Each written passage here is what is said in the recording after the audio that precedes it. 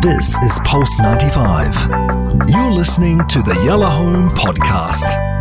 Music's greatest songs worth covering.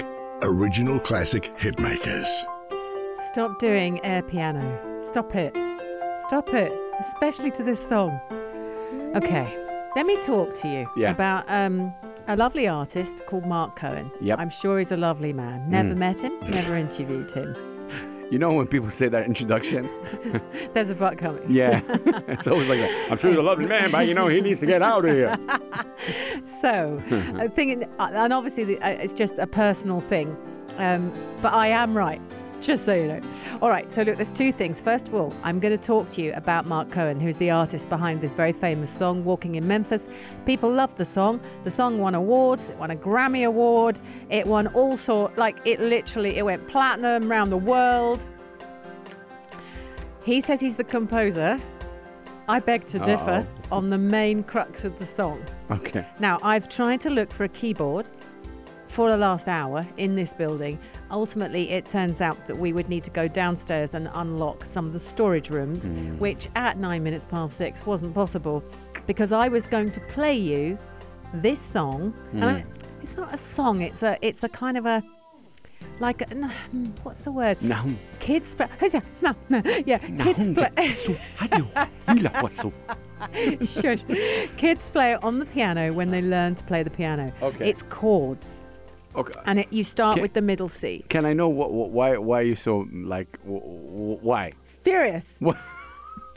What happened? Do you want to know the song first or Mark Cohen's life first? Mark Cohen's life. Okay, let's start with him. All right, so Mark Craig Cohen, born in 1959, wrote a song that isn't his. No, here we go. So, is he American? Yeah. Oh wow. Yeah, he's from Ohio, and he's a folk rock singer, songwriter, and musician, and he is best known for his 1992 hit song, Walking in Memphis. Oh, wow. Okay. That's the song he's known for. Oh, that's the one. Oh, okay. This baby right here.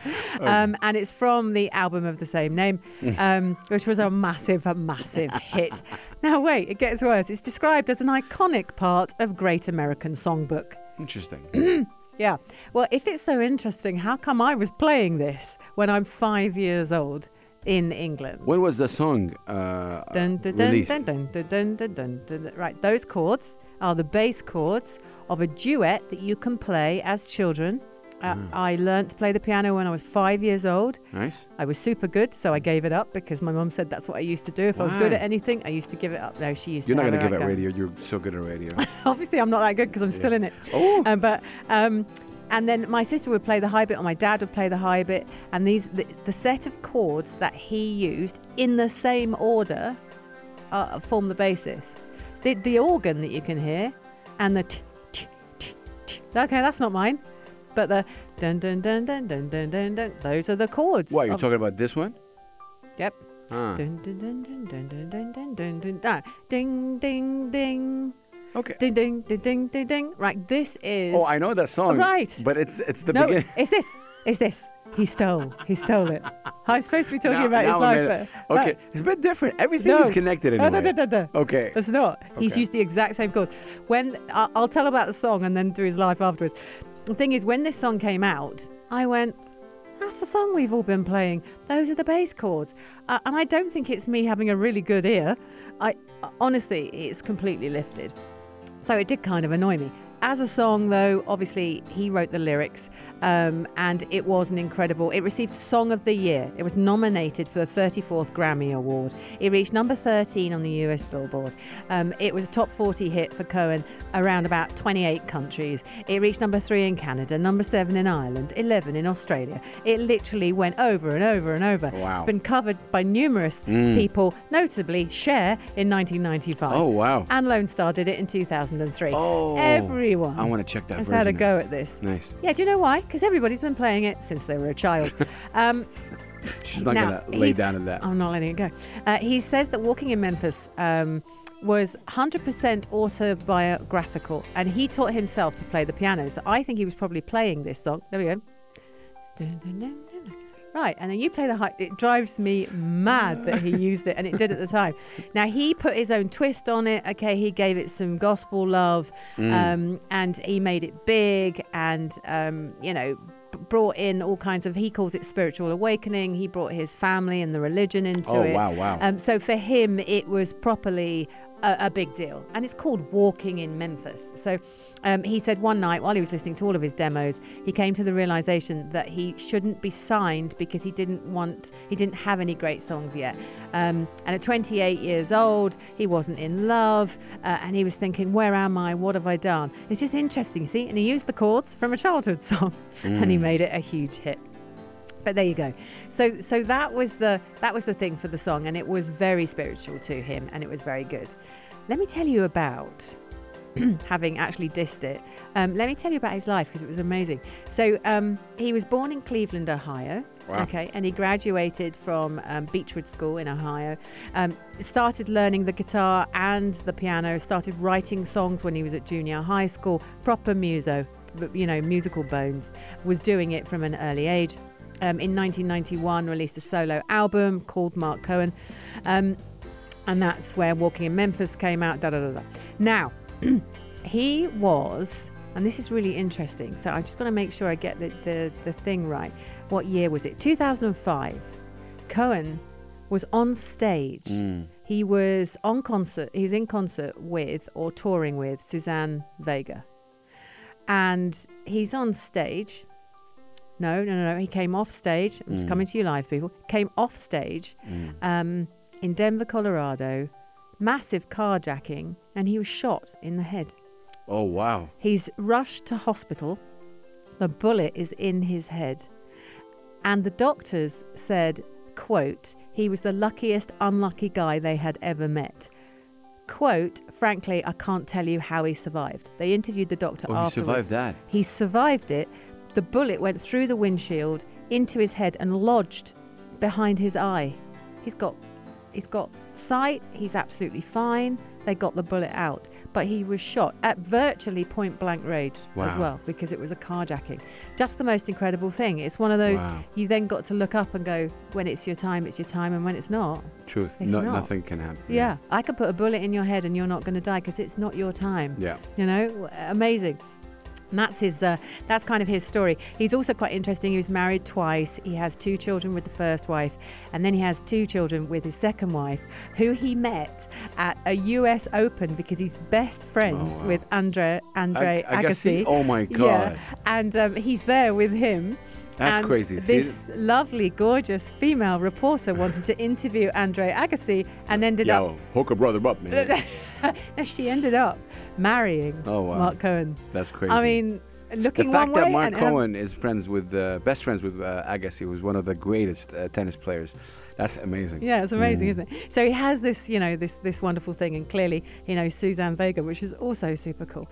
So back to the song. That's the story, all right? This is what he's known for. This was his biggest hit. He's never been able to. He struggled through his life. He's been in various rehabilitation centres, and I think that destroyed both of his marriages. So he has struggled, but he dodged the bullet, and this is the song that's made him famous that he used from when he was learning the piano as a child. Walking in Memphis, Mark Cohen. I'm still utterly furious about it. I am going to get a keyboard. Do do do do do do do do do do. See? Do it again. Come on, show me. Oh, I know the song that you're saying. It's just something called sampling. Like it's like, if it's sample.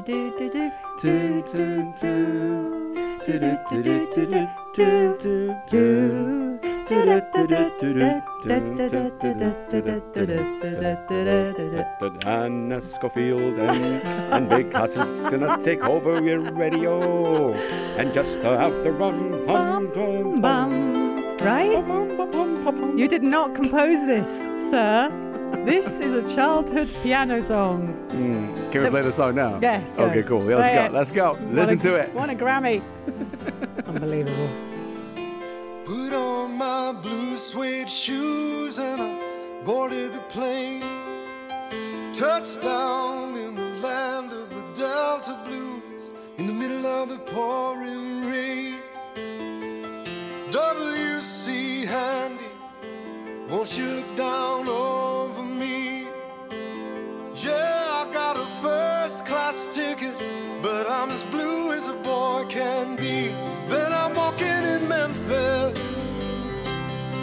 was walking with my feet 10 feet off a beam, walking in Memphis. But do I really feel the way I feel?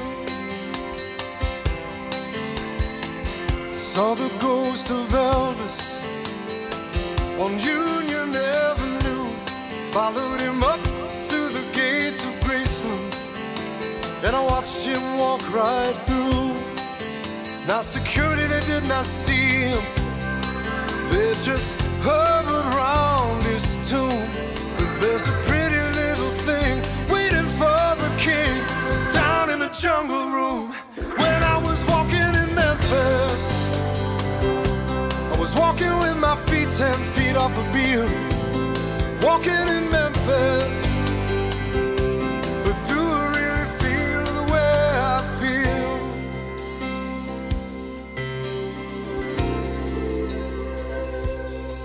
They've got catfish on the table,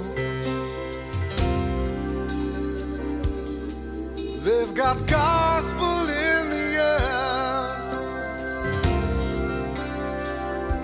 and Reverend Green, be glad to see you when you haven't got a prayer. But boy, you got a prayer in Memphis.